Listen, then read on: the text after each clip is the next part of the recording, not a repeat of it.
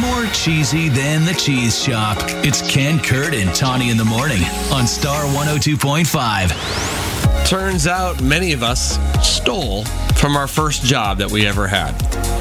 Really? Could be something small, something big, but about 3/4 of us say that, yeah, when I had my first job, I stole something. And I was trying to think, and I guess it would be stealing because it wasn't mine and I didn't pay for it, but I would steal coat hangers from, this is the second time I've mentioned this week, Land's End Outlet where I worked. I would steal coat hangers all the time.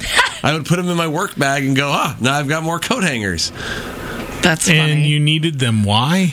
Because my mom was always telling me to hang up my clothes at home. So I thought, I feel like your mother had a ample supply of coat hangers. So. She did, and this was just something. I was a good kid. I didn't do things like this, and maybe this was an act of rebellion of sort of, yes, look what I do. I'm stealing from my employer. I'm fighting the system.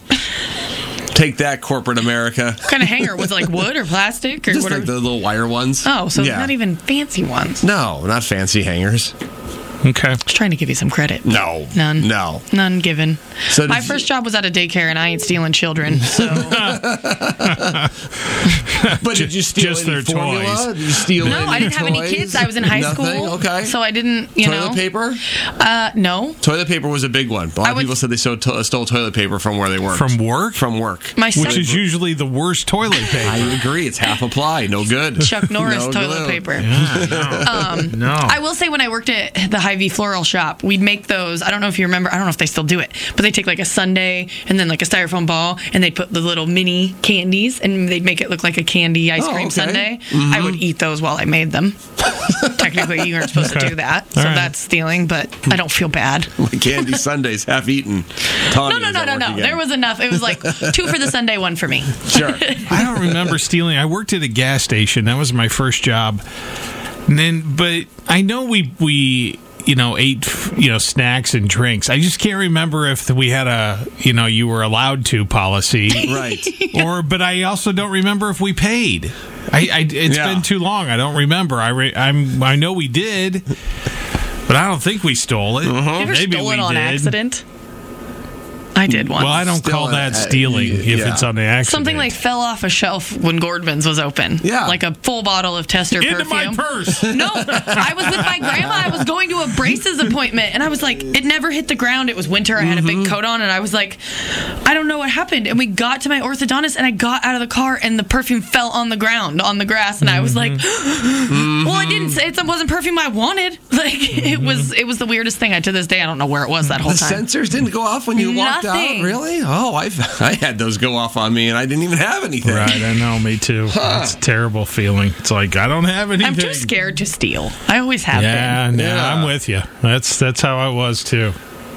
I'm thinking I stole from where my dad worked, too, and for a couple summers when I was administrative assistant. I took all the Sharpies out of their closet. They showed me, like, anything you want. It was this big, huge... Well, they told you that? Supply That's not closet, stealing. but it was for work. You were working. Not to take home, Not though. to take home. You were working from home. Taking home. No, he wasn't. No. I'm just trying. I'm trying. I was trying to help you. Not at all. I was barely working. It'll never when I was happen there. again. Sorry. Thieves got to stick together, right, Tony? Yep. 515-280-1025. Okay, did you steal from that first job? What'd you take? Like, don't call us and tell us you stole like $10,000. That's not what I want to know. Because Why not? that's terrible. Well, I know, but I still want to hear the story. Yes. How you pulled that off. Plus, we could solve a crime. Don't call us. I'm all about if you stole $10,000, I would feel the need right to solve the crime if somebody called and told us that. Okay. 515-280-1025. Yeah, never discourage a good story. No, it just fell out of my off the shelf. It was winter. It got in my pocket. And up at the orthodontist, and $10,000. Greg in Des Moines. All right, what'd you do, Greg? I would take my shampoo and conditioner bottles to work and fill them up at the back bar.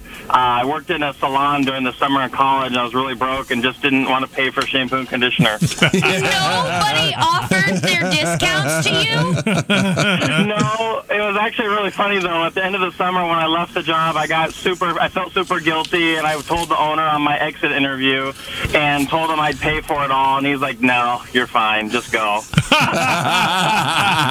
of all, people should have bought you shampoo with the discounts. But why did I not think that's so smart? Yeah. So smart. I always say I'm not smart enough to be a criminal. Like I hear stories. When you're in college. Yes, good for you. Hey, thank you, Greg. You have a good day. Appreciate the call. Yeah. DSM's morning show of choice. Ken, Kurt, and Tawny I love them in the morning. on Star 102.5.